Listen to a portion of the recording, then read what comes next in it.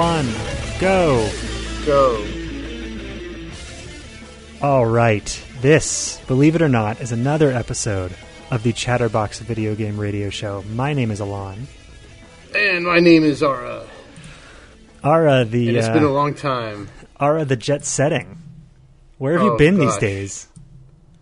Well, I've had literally, and it gives me such great pleasure to be able to say literally in a rational way. I've had literally the busiest month of my entire life this past month. How much time have you actually spent at home?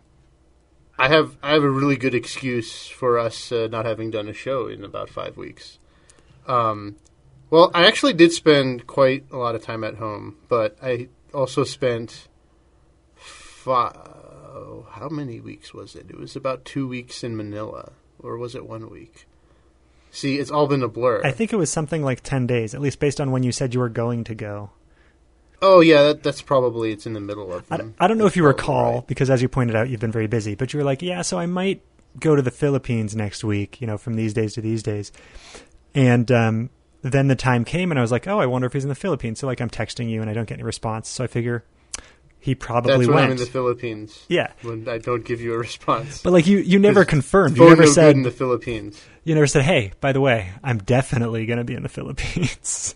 So I was just like, maybe. Maybe that's what's going on. I don't know. Yeah, it was all a blur. What's very crazy about being a freelance designer is that, it's much harder being a freelance designer than being a freelance programmer or artist. And so what comes with that, it seems, is that it's totally feast or famine. So I'd been having a lot of trouble, looking for paying work for a while. And then all of a sudden, I actually had 3 jobs last month, which was pretty awesome. 3 jobs? I knew you went to the Philippines for one particular job. I didn't know you had 2 others going on. Oh wait, no, maybe. Yeah, well, they're not all longer term, right? But I'm still teaching, and then I got this other short term contract that paid really nicely, which is great. But then it's not that great because it's all the money I'm getting from that is just going to painting and other things that I have to do, right? So I don't get to actually see it. But I can feel good about. Yeah, I have to pay my house. We won't talk about that. That's not fun to talk about. It was just also, weird because I'm going to be talking about actual painting later. But okay, keep going. Okay, yeah, but your painting topic is a lot more closely related to video games than my painting topic. Yeah, that's why I was confused. But okay. Which we will no longer discuss. But also what happened last week was GDC Next. So that's a huge, I went to speak there. So that was a crazy once-in-a-lifetime experience. And then, and those were the big ones. So yeah, I've been more busy than I'd like to be, but it's good to be really busy once in a while. So tell me more about the GDC Next thing. I know you've told me before, but it's been so long that I don't even remember what the topic was. Yeah, I have a fun little story about this, about somebody who I thought was John Blow, actually. So I submitted a proposal to give a talk at GDC Next. And so GDC Next actually happened last Monday and Tuesday, and it was in Los Angeles. And this was an offshoot satellite GDC, because GDC was, I guess, getting so big and too popular that they decided there was, a market for another GDC. Although the attendance was kind of low, so I think they've decided that, no, in fact, the market cannot sustain another GDC like this. But nevertheless, so I submitted this talk, and it was called Video Games Learning and Unintended Consequences. And I only found out that I got in about a month before. And this was also at the same time that all this crazy stuff with the Philippines was happening. So anyway, needless to say, I had a lot less time to prepare my talk than I thought I did. Had you basically forgotten that you'd even submitted this suggestion? Oh no, I hadn't forgotten, because this has been one of my once in a lifetime dreams to do, like I said, right? So I definitely not forgotten about it. I was afraid they had forgotten about it. Okay. But anyway, I found out, and then I'm like, okay, well, so now I have to cram because I have to, redo this talk to make it better and, like, rational and sensible and just have it, like, be good and smooth, right? Which is, like, not where it was before. And so the funny thing was that I was driving. I decided to drive up to LA, so that's like a 6-hour drive instead of flying because I just didn't have time to take care of the flying logistics. And I had ended up leaving a lot later in the day, which was the day before. So this is like a Sunday. So basically, like, I get to LA at 10, and I have like at least 3 hours of work to do on my slides for my presentation. So this is 10 p.m. My talk is the next morning at like 11:30 a.m. And so I had told myself before I left Phoenix, I was like, all right, I'm going to get to LA. I'm going to do like a few hours of work, and then it'll all be good. But by the time I got there, I was like, I had a just fantastically enormous headache. Hadn't had a headache in like over a year, maybe even 2. And so this was like the best time for me to get a headache. So that's really awesome. So anyway, at that point, I decided, like, okay, I'm not only having a splitting headache, but I'm just far too exhausted to be doing any work. So I'm going to go to sleep, and I'm going to wake up at 5 a.m., and I'm going to go to the convention center at 7 a.m., and I'm just going to work on my talk there. And so that's what I totally did, and I got there at 7 a.m., and they were actually opening at 7 for registration, but nobody was there. Like, it wouldn't actually start until like 9 a.m., right? So I go into like this, they had like a room for like speakers to, just like do their work or whatever. So I like went into their speaker lounge. There's like nobody there except for like some girl from the UK, and she was on like UK time, and it was 7 a.m. And I actually, so the crazy part was that I was basically making edits way until the very last second. And the other thing that was kind of cool was that around like 9 a.m. they had like a practice room set up, and nobody had signed up for the practice room. So I was like, okay, I'm going to practice. And the really cool thing was that the like the volunteers leader, you know how they have like volunteers at all these GDCs? Yeah, I used to be one. They wear like orange shirts or whatever the color of the year is. So they had this guy, I was talking to this guy, he was kind of like their leader, right? And he was like, oh, you want some audience? And I'm like, sure.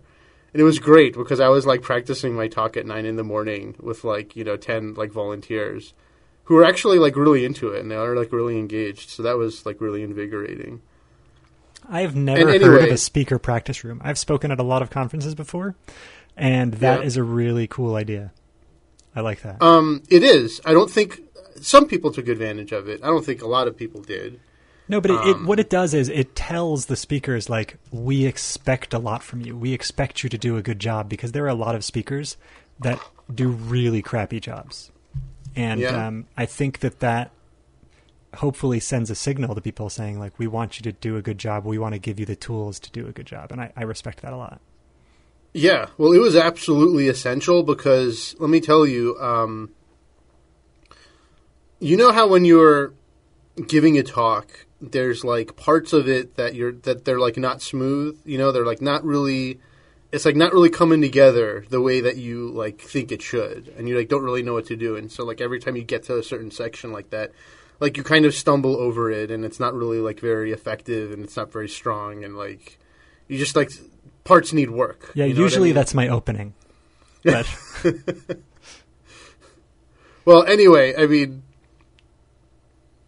the funny part was that I had several parts just like that, basically the morning that I was going to give the presentation.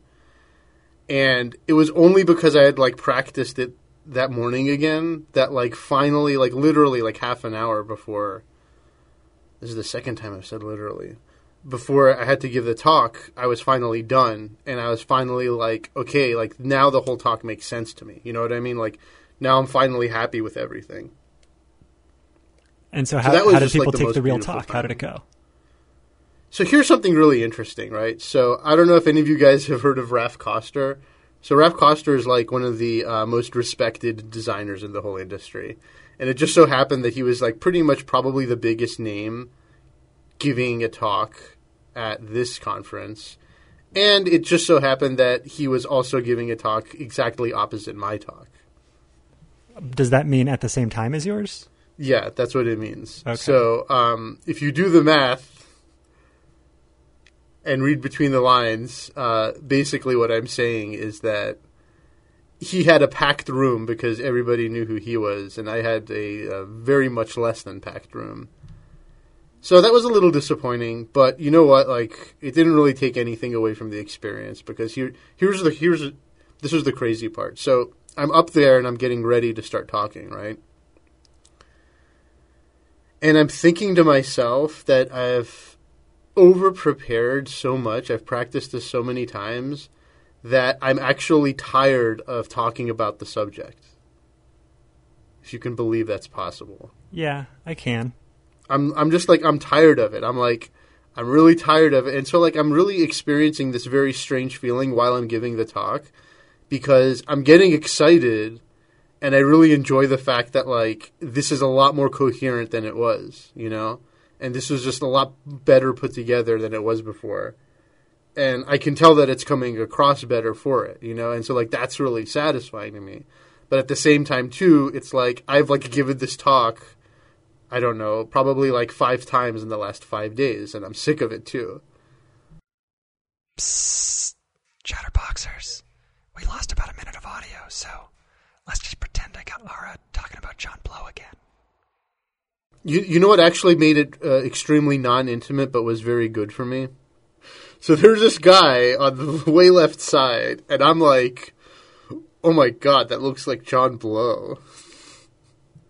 And so I'd convinced myself that that was John Blow as I was giving the talk. And of course later it turned out that it wasn't him at all. You know, it was just some guy with glasses and a bald head.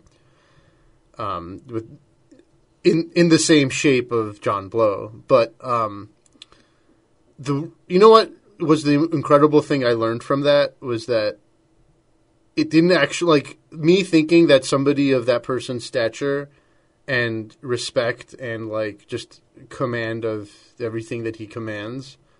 I was really surprised that didn't actually make me nervous to think that he was in. I really thought that he was there. It actually kind of like turned me on a little bit. Like, not in the sexy way, I mean in like the performance way. You know what I mean? Like, I think it actually helped me perform a little better. Me thinking that there was somebody who was like such an important person in the crowd. And so the really awesome thing about that is that like I know that like next time I try to do a talk at like the real GDC, like there could be like it could be like 100 or 200 people there and like I can still do it. And so like that was actually what I took away from the whole experience, you know, is that like now I've convinced myself that I can talk in front of big crowds. And, I mean, that's a really meaningful personal accomplishment for me. So, I mean, I will just offer you up some congratulations for getting to do this thing that you've wanted to do for years and years. Are you thinking you're going to try to do another one in the future? Oh, yeah, definitely. I just have to figure out what I'm going to talk about, you know, because the funny part is like one of the only reasons why I feel like I was even able to like accomplish this is that, like, I, like, found something that I wanted to tell the world about that I really cared about, you know?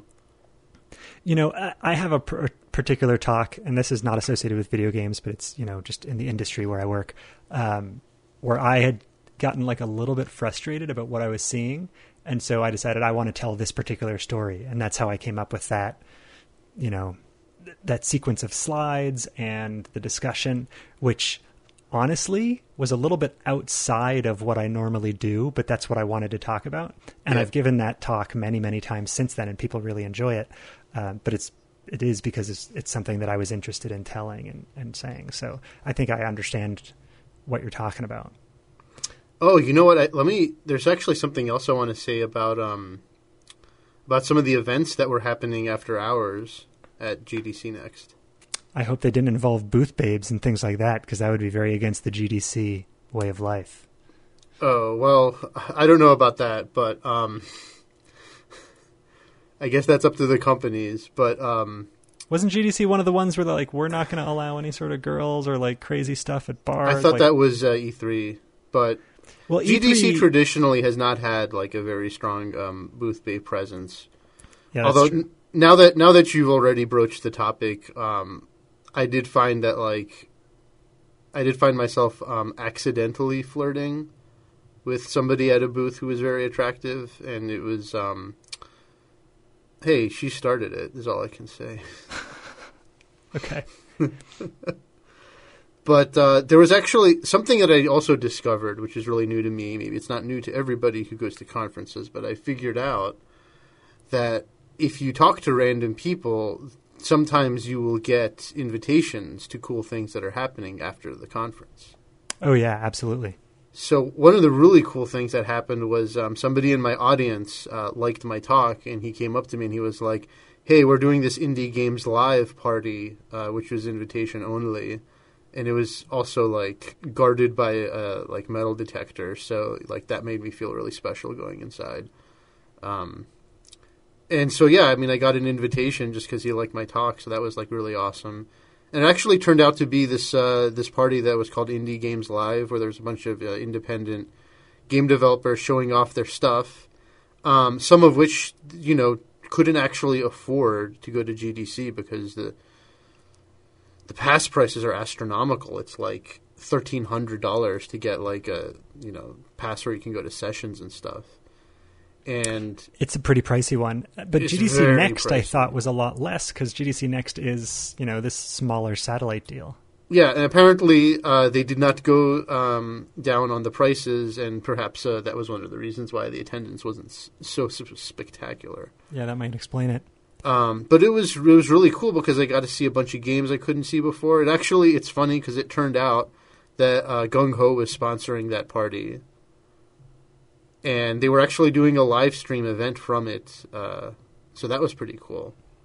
And I got to meet the producer for the American producer for Puzzle and Dragons, and I went up to her and I was like, "Hey, I play your game and I don't spend any magic stones," and she's like, "Yeah, I do the same thing," and I'm like, "Oh, that's so cool."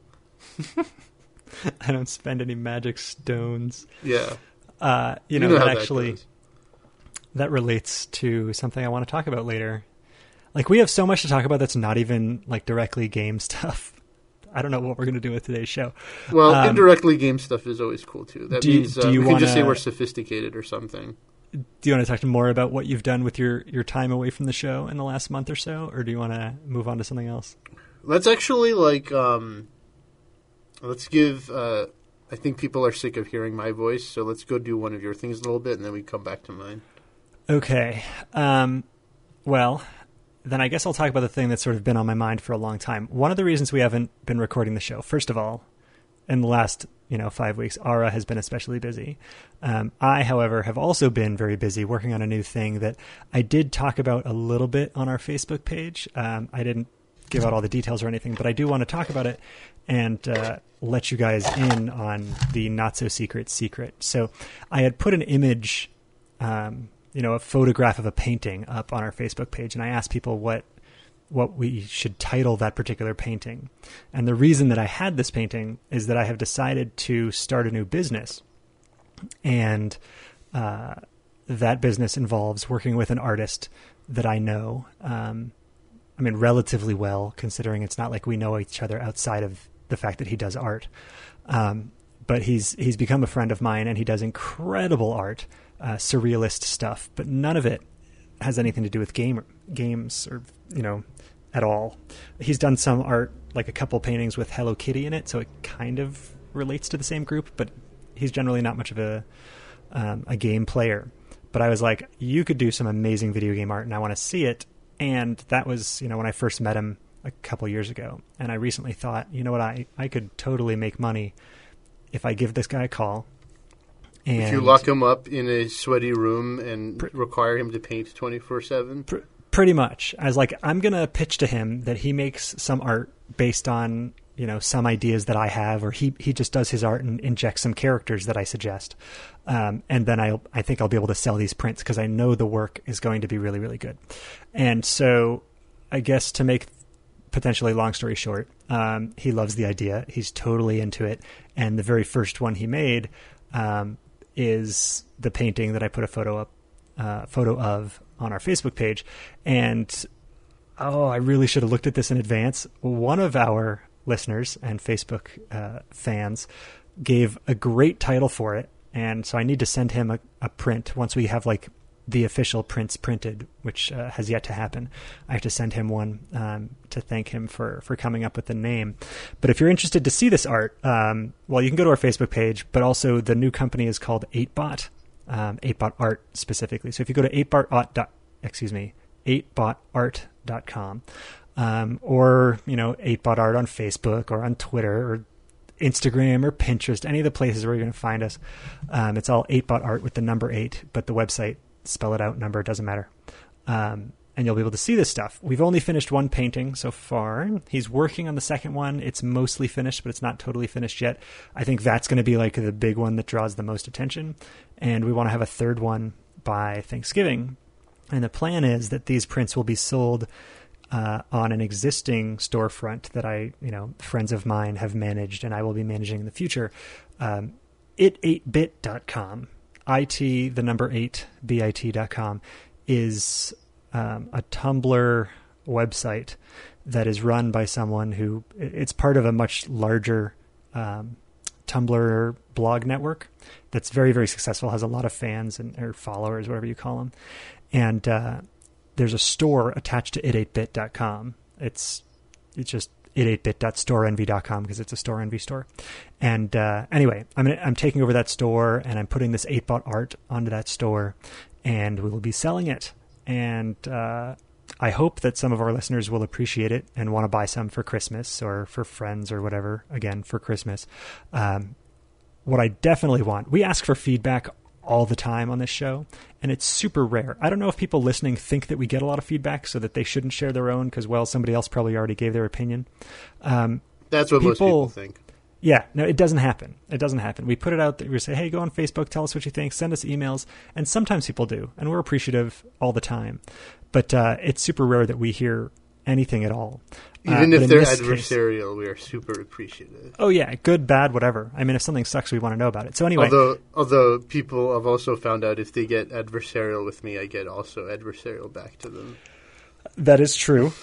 Yeah. But that won't happen with this artwork. I am genuinely interested to hear what people have to say about it. In fact, one of my Facebook threads, just on my personal Facebook, a lot of people were saying how much they didn't like it.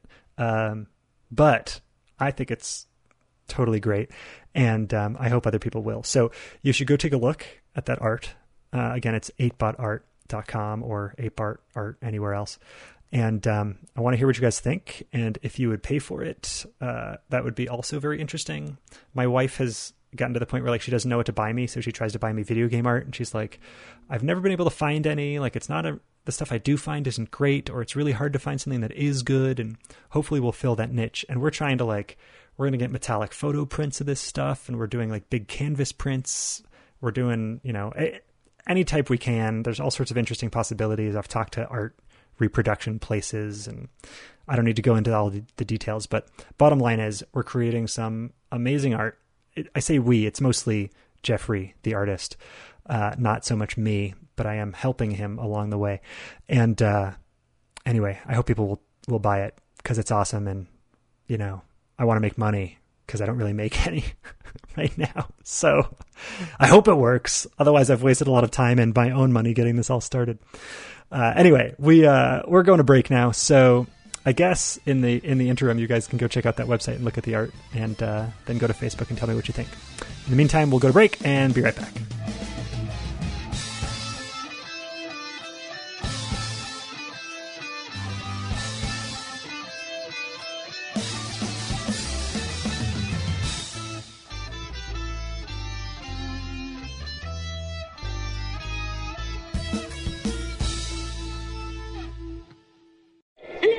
Me, Mario. You're listening to Chatterbox Video Game Radio. It's a number 1.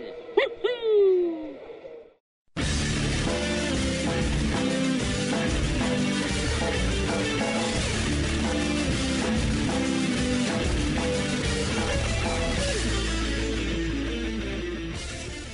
All right, we're back. It's Chatterbox Video Game Radio World Travel Edition. Yeah, you like how I still pretending to be like a shock jock? Yeah, I don't think we've ever stopped that theme. Actually, I stop it right after the introduction. Yeah, it's only been like 8 years. So there's a couple like more specific gamey topics to get into, but before we do, there's one other thing I wanted to talk about this art thing. I did mention it's partially about making money because I need to survive and feed my family and all that stuff. But we are truly excited, at least I am personally, about the art that is being made here. And one of the things I want to do, I did not know this existed, and I don't know if you do either. Have you heard of Patreon? I've heard of Protons and I've heard of Patriots, but I've not heard of Patreon. Okay, so you know what Kickstarter is. We've talked about that a million times. I've heard of Patron also. Okay, so Patreon, it's like Patron, right? But it's called Patreon. That is something where artists and content creators of all kinds, let's say you're a YouTube channel, right? You create videos, but you're not making enough money off of the ads in your videos. You can say, hey guys, I'm making this content. I want you to support me and pay me X number of dollars a month, or just any amount of dollars a month. And that'll enable me to keep doing this stuff. And if we get to $2,000 a month, then I can hire an editor. And if we get to $10,000 a month, I can, fly around the world and see all these cool places that we then put on video and talk to you about, right? That sort of thing.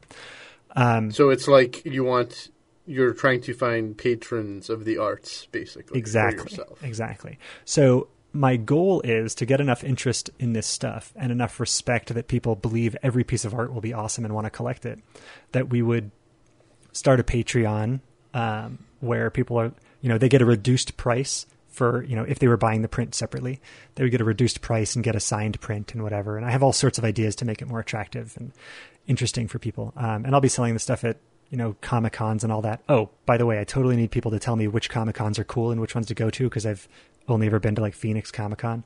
I know San Diego is huge and super hard to get into. To get a table at these things, you have to like plan almost a year in advance. It's crazy. Yeah. Anyway, I'm going to... those things take a year to plan in and of themselves, too. Yes, I do. Anyway, I hope to get a Patreon started if people like the stuff enough, which is one reason I want the feedback that I'm asking about. Granted, there's only one piece to really give your feedback on right now, but in the next couple of weeks, when we go full announcement style and try to, get more press about it, I certainly want to hear what people think and if they would be interested in a Patreon style thing where they pay, $20 a month and get a copy of a print that would normally cost $30 a month or something like that. I want to digress a little bit because you reminded me of something that I've been like noticing a lot lately, just in like my own trying to survive as a freelancer. It's very funny, like, let's say you're making your own games, right, and you're selling them. It's like if you want to be a self-publisher, then when you make your games, it's like you have to convince a whole lot of people to spend a very small amount of money. But the situation I find myself in actually is like, my challenge is, and in some ways, this actually I think is an easier thing to accomplish, is instead of trying to convince, right, a ton of people to spend a little money, my problem is I have to convince a small amount of people to spend a lot of money on me. Yeah, like a job? Yeah, it's called a job, right? But it's harder because you just have to do it on a case by case, client by client basis. And it's just true. Interesting to me that I noticed that you have to sell yourself. It's just like the product I'm selling is not like a particular game, right? It's like you have to sell your own talents on somebody. And it's like you can't get away from selling no matter what you do. It's like most of my life I've been like, no, I like creative things. I hate salespeople. And it's like after a while, like you kind of just seem to like get over that like polarity about it. And you just like you start to realize that like everything is always about selling yourself all the time, kind of. Yeah, it's basically adulthood. Yeah, that's a good word for it, sure. Yeah. So what we have to do is sell our listeners on continuing to pay attention to us. That's so true. 30 minutes into a show and haven't really talked about anything useful. At least I'm aware of it, guys. At least I'm aware. All right, so there are a few things that came up. These are very, very recent things, not stuff that's been like dwelling in my brain for a month and a half. But So today is Tuesday. We are recording on the evening of the 11th. And I don't know if you realize this, but today is the day that Halo Master Chief Collection came out for the Xbox One. Did you know that? No, that seemed to have slipped my mind there. Yeah. Just a little bit. So I'm not sure why, but for some reason, this game is warranting a lot of attention. It's not a new game. It's a collection of older games that, for whatever reason, people are going not crazy over, but like they're into it, and it's warranting discussion. And one of the things is that matchmaking is totally not working on it properly. Like, you got to wait several minutes, and then it's not even a full match, and then when you get into the game, it works, so that's good. But like, even custom matchmaking isn't working properly. And I don't want to beat this topic too much because I know we've discussed it, but I don't understand, especially for a game that had some of the best matchmaking ever, that other games should have been modeling after. That was Halo 2, and I presume the later Halos that I didn't play very much of. How is it that games today can come out, especially from a group of people who have already released games with exactly the same functionality, and have it not work? Like, it blows my mind that these problems exist, and I don't know what it is. I don't know how it can happen. Maybe yeah, I don't know. I mean, these are old games, right? So what did they do? If it's all the same old code, there had to have been something on the server side that changed, right? I am guessing it is not old code. I am guessing the network code is made to work properly with the Xbox One and all that. Yeah. Well, a lot of times what happens, and, I'm just throwing this out there, is that, especially for big licensed products, it's like they kind of have like an A team and a B team, So maybe the B team got the networking? Well, I'm just saying, like, maybe like because this is like a re-release type thing, right? So maybe this is, not the best talents at the company implementing this version of their product. I'm guessing that's not the case, because the networking in this game is probably the most important feature, since the games were already made, right? I'm not saying just the networking. I'm just saying, like, because I don't understand how it could even... I don't even actually understand what you're explaining, like how that could even be possible. Because if it's the same game and it worked before, how can it be any different other than... unless their servers are different, like I said. Well, so the collection is Halo 1 through 4. The first two came out on the Xbox. The next two came out on... the next two came out on the 360. Although I think the first and second Halos also came out on the 360. I can't even remember anymore. But now they've updated the graphics for Halo 2 to be Xbox One quality.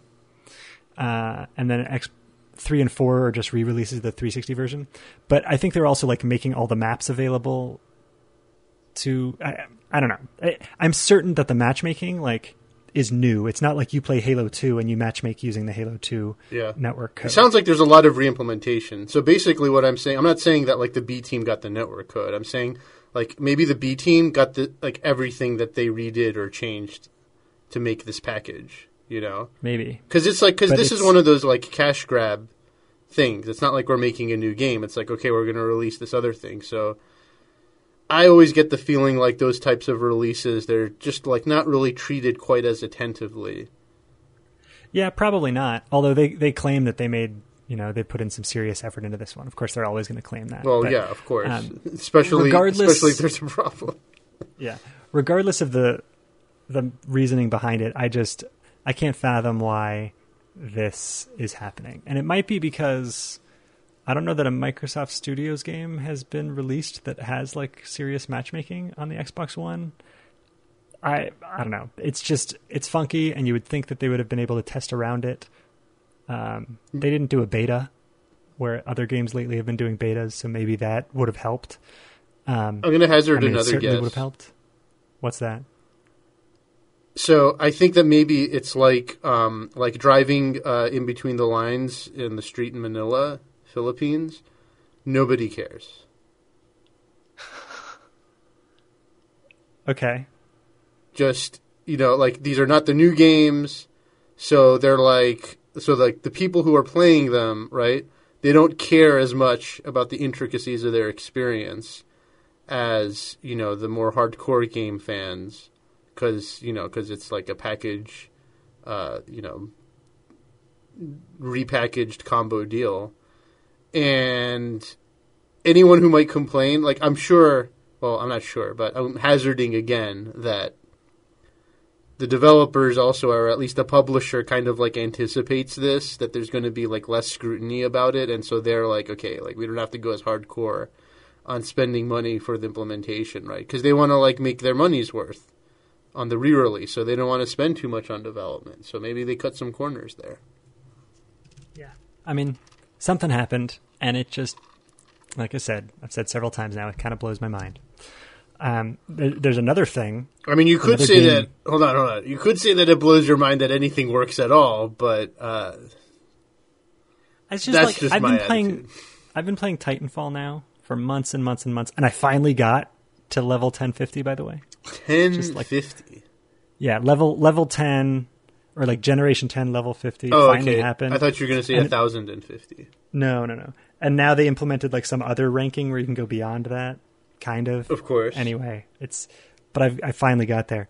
So another game came out today, which is making a big splash, which is the new Assassin's Creed game, Assassin's Creed Unity. There's also Assassin's Creed Rogue for the older systems, the 360 and PS3. But I've really lost count of that franchise. Yeah. Oh, it's impossible to keep track. And at this point, especially it's Ubisoft, right? Like, it can't be that special. It's gonna be a rehash. And I haven't been reading the reviews, but there's something that's going on where you know what an embargo is. For our listeners, a review embargo is something that is unofficially imposed by these companies that provide games early to reviewers and press.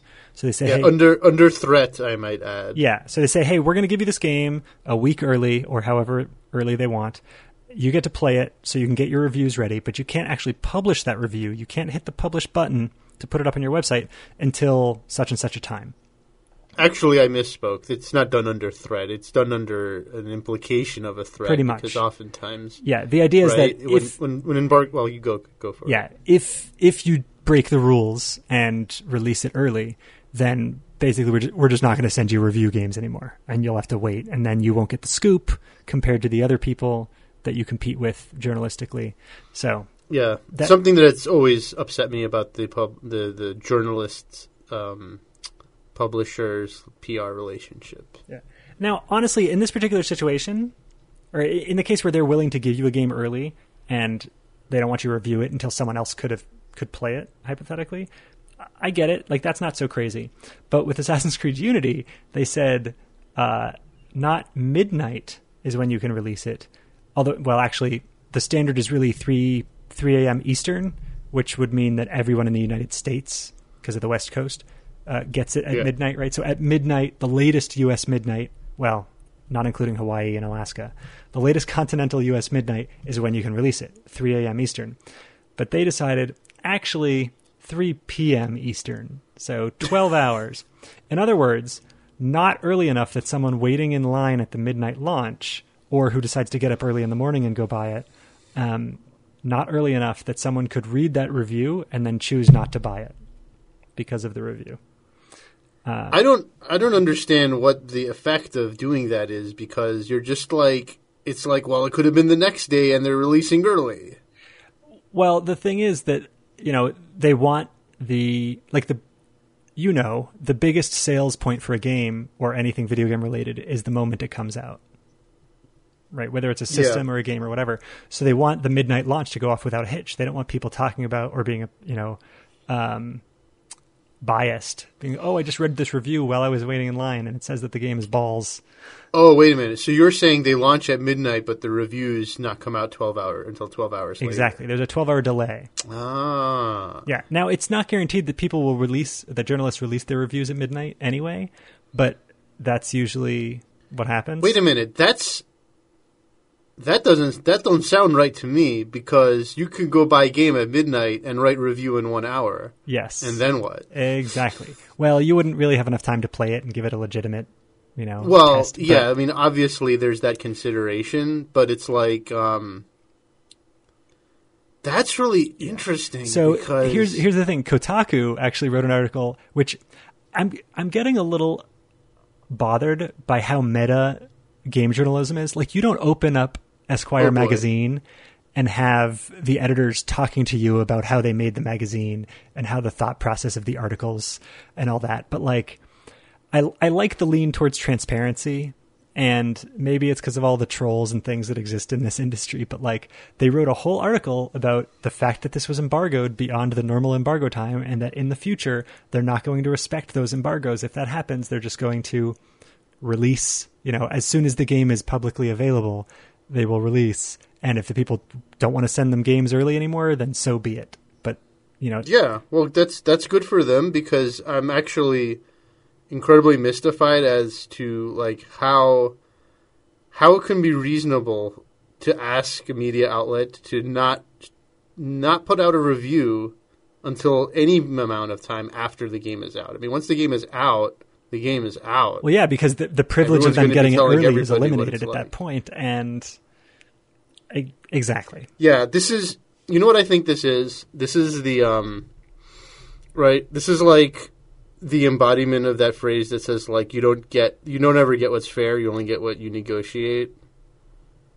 Yeah, well, this is the PR end of things, trying to push things farther, toward their favor. Maybe because, just to see if they can get away with it. Maybe because of this article, they won't do that anymore, right? It'll embarrass them. Well, I hope so. I mean, as far as that goes, I think that Kotaku is doing like an incredible public service. I hope it sticks, because, right, these sort of things are adversarial enough where it's like the only way that they can be stopped is if enough media outlets say, no, we're not going to cooperate with that.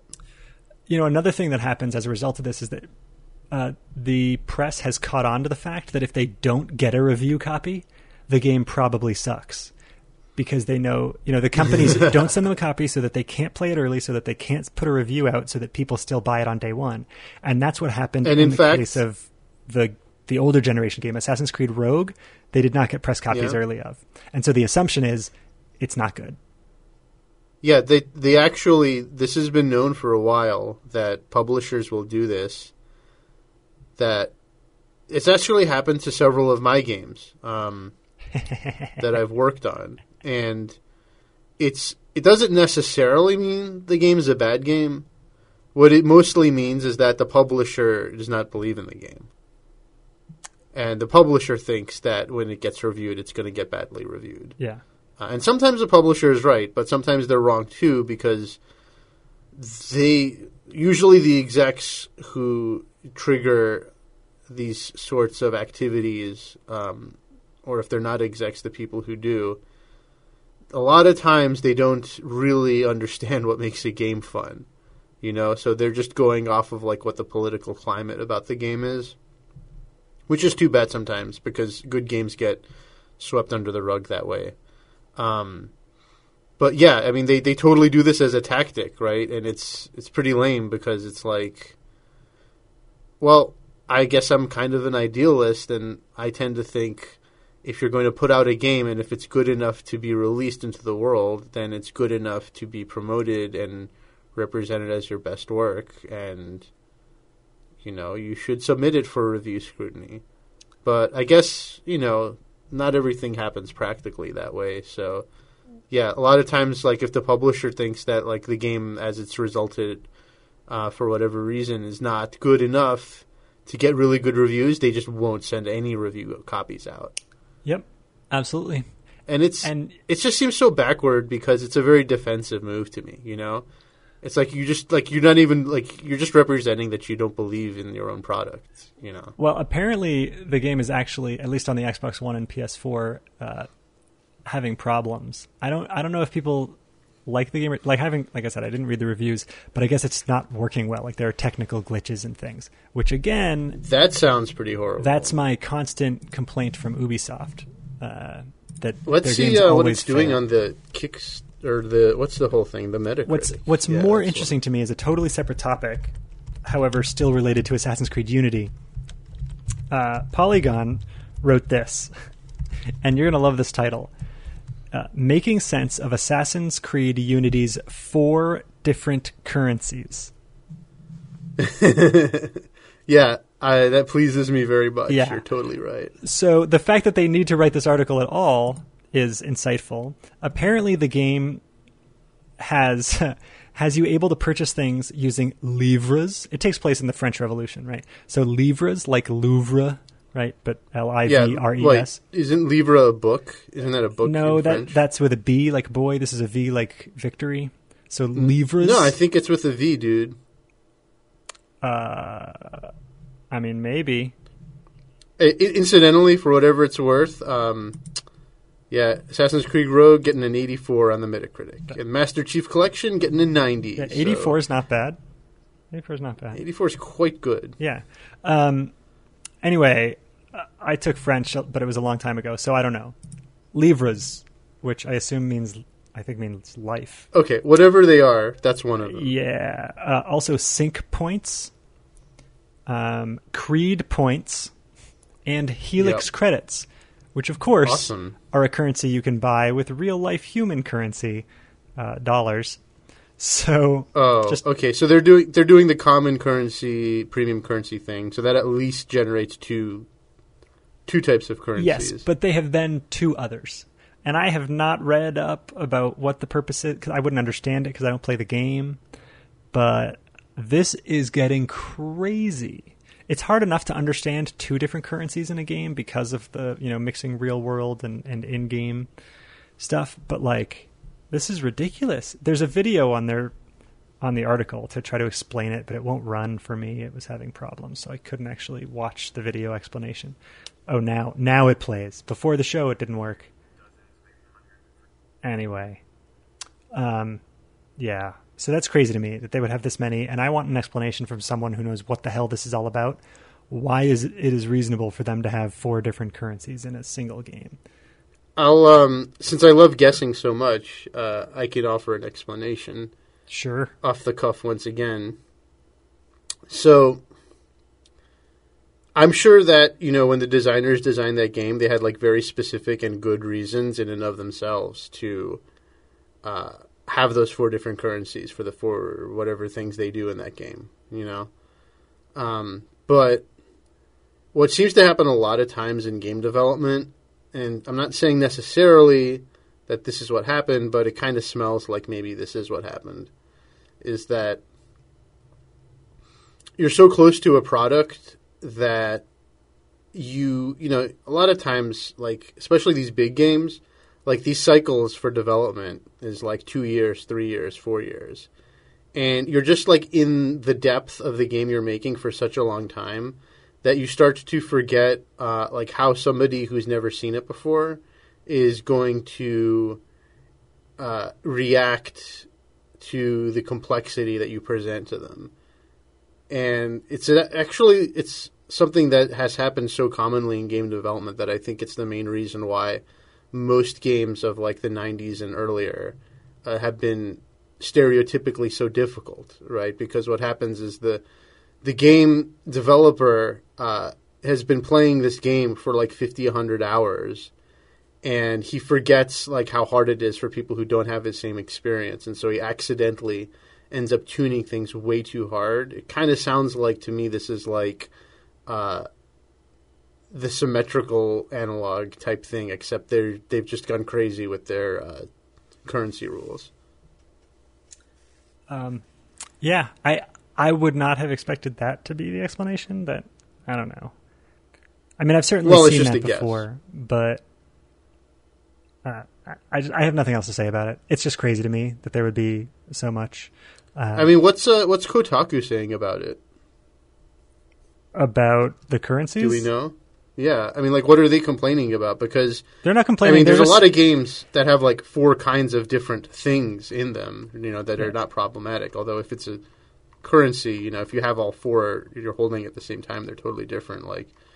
That's a lot to think about. It's a lot to hold in your head, Just to clarify, this particular article and video are on Polygon, not Kotaku. The other article about the meta stuff. That was my bad. I was mixing up the two. Anyway, like I said, the video wouldn't run for me before, so I didn't watch it. Now it's running for me, but I don't want to mess up the audio and stare at a video for 2 minutes while we do the show.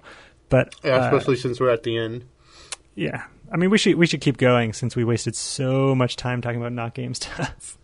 But somebody who cares more about the Assassin's Creed universe and the games in general, I hope will tell us why it is not crazy for them to have all these different currencies. I'm seeing some, the video of the game, and at one point, like, you're on a screen, and it actually has, like, up in the corner, here you have so many of this, and so many of this, and so many of this, and so many of this. There's actually 4 different currencies listed there. Wow. And that's just absurd. Well, I mean, technically speaking, I'm going to play devil's advocate, and I mean, there's a lot of games where you had like 4 different quantities of resource that you had to juggle that were all like displayed on the screen. Or more, they're not always embodied as currencies, it's more typical to have one, of course. I'm talking about like you'll have like your health, and you'll have like maybe some magic, and maybe there's like stamina, like that's a common trio that you see a lot of times. But you're right, like, these things, and I'm also thinking about stuff like score, or how many of, like, if you're playing Castlevania, right, like, if you have a sub-weapon, how many of the sub-weapon do you have? How many hearts do you have? Because you spend those when you use your sub-weapon and stuff like that. But the thing that makes all that stuff less overwhelming is that each of those different resources, like, it works in a different way and it does a different thing. And that, by that virtue, that makes it actually easier to understand. The thing that makes stuff hard to understand is, like, if you have, like, 4 currencies that are, like, spent as money currency. And so now you have to figure out, like, I think that's where they failed, because they're putting it in that context. Whereas, like, I mean, it's basically the same thing to say, I have a red key, I have a blue key, I have an orange key, and the red key only opens the red doors, and the orange key only opens the orange doors. So if I have this currency, I've bought my way through that door. Like, yeah, I mean, you could kind of think of it that way. It's the same idea, but it's all within context, and it's sensible. This is saying, basically, that you have these monies that can do various purchasing actions, and that I can imagine it creates confusion. And I'm not surprised that this is happening in a game that's like the umpteenth iteration of something, and they need to do something different. But I feel like this is just a stupid thing to add, and I'm sure it has purpose, and it apparently has something to do with hacking your way through stuff. I don't know. I know the game has a lot to do with, like, computers, because your brain is going back in time. You're not going back in time. Yeah. Maybe that's whatever. But it seems dumb to me. So anyway, I've exhausted the few things that I specifically wanted to talk about on the show. I know you had a couple things, or maybe you wanted to talk more about being in the Philippines. What, they're all non-video games, so maybe we should save it for the next show. Okay. Are you going back to the Philippines anytime soon? I very well may. And yeah, so what we missed out on this time, which I'll save for later, is I've got a lot of interesting things to say about Manila and the Philippines. And I probably will be going back, yeah. I don't know when exactly. And then the other thing, which was kind of funny that maybe we'll talk about later, maybe we won't, is, I'm not going to talk about any proper nouns, but I'm teaching somewhere, and it's very interesting when students cheat. Let's just say I would be talking about that hypothetically. Wow. So no, it will not be a real story. I remember last time, protect the innocent. On our last show, we discussed some of your challenges educating. Even though they're not innocent at all. Yeah. So you're finding even more challenges to the teaching game. Yeah, it's a whole new world. It's being on the other side. Okay, good. Well, hopefully you'll bring us some more stories next time. I don't want to tell our listeners when the next show will be, but I hope it won't be very long. And, you guys can enjoy your Thanksgiving and your Christmas, and hopefully we'll be sooner than 5 weeks. How about somewhere that? in the Let's middle. do it sooner than 5 weeks. Yeah, and not to harp on it too much, but if you're interested to see the various artwork that is being produced as it's being created, then I mentioned a million different places earlier. You can just follow one of them. Specifically, the Chatterbox Facebook page is a pretty easy one. So, find that and stay in touch with us and let me know what you think about that stuff. And if you come up with a title, if we need a title and I ask you for one, then I'll send you a copy of the stuff that we're making. All right, so with that, I am ready to go. Good times. We'll see everybody next whenever week it is. Yeah. All right. Good night, everyone. Good night, guys. You've been listening to Chatterbox Video Game Radio. Tune in next week for more tips and info and the latest and greatest in video gaming. And remember, all your base are belong to us.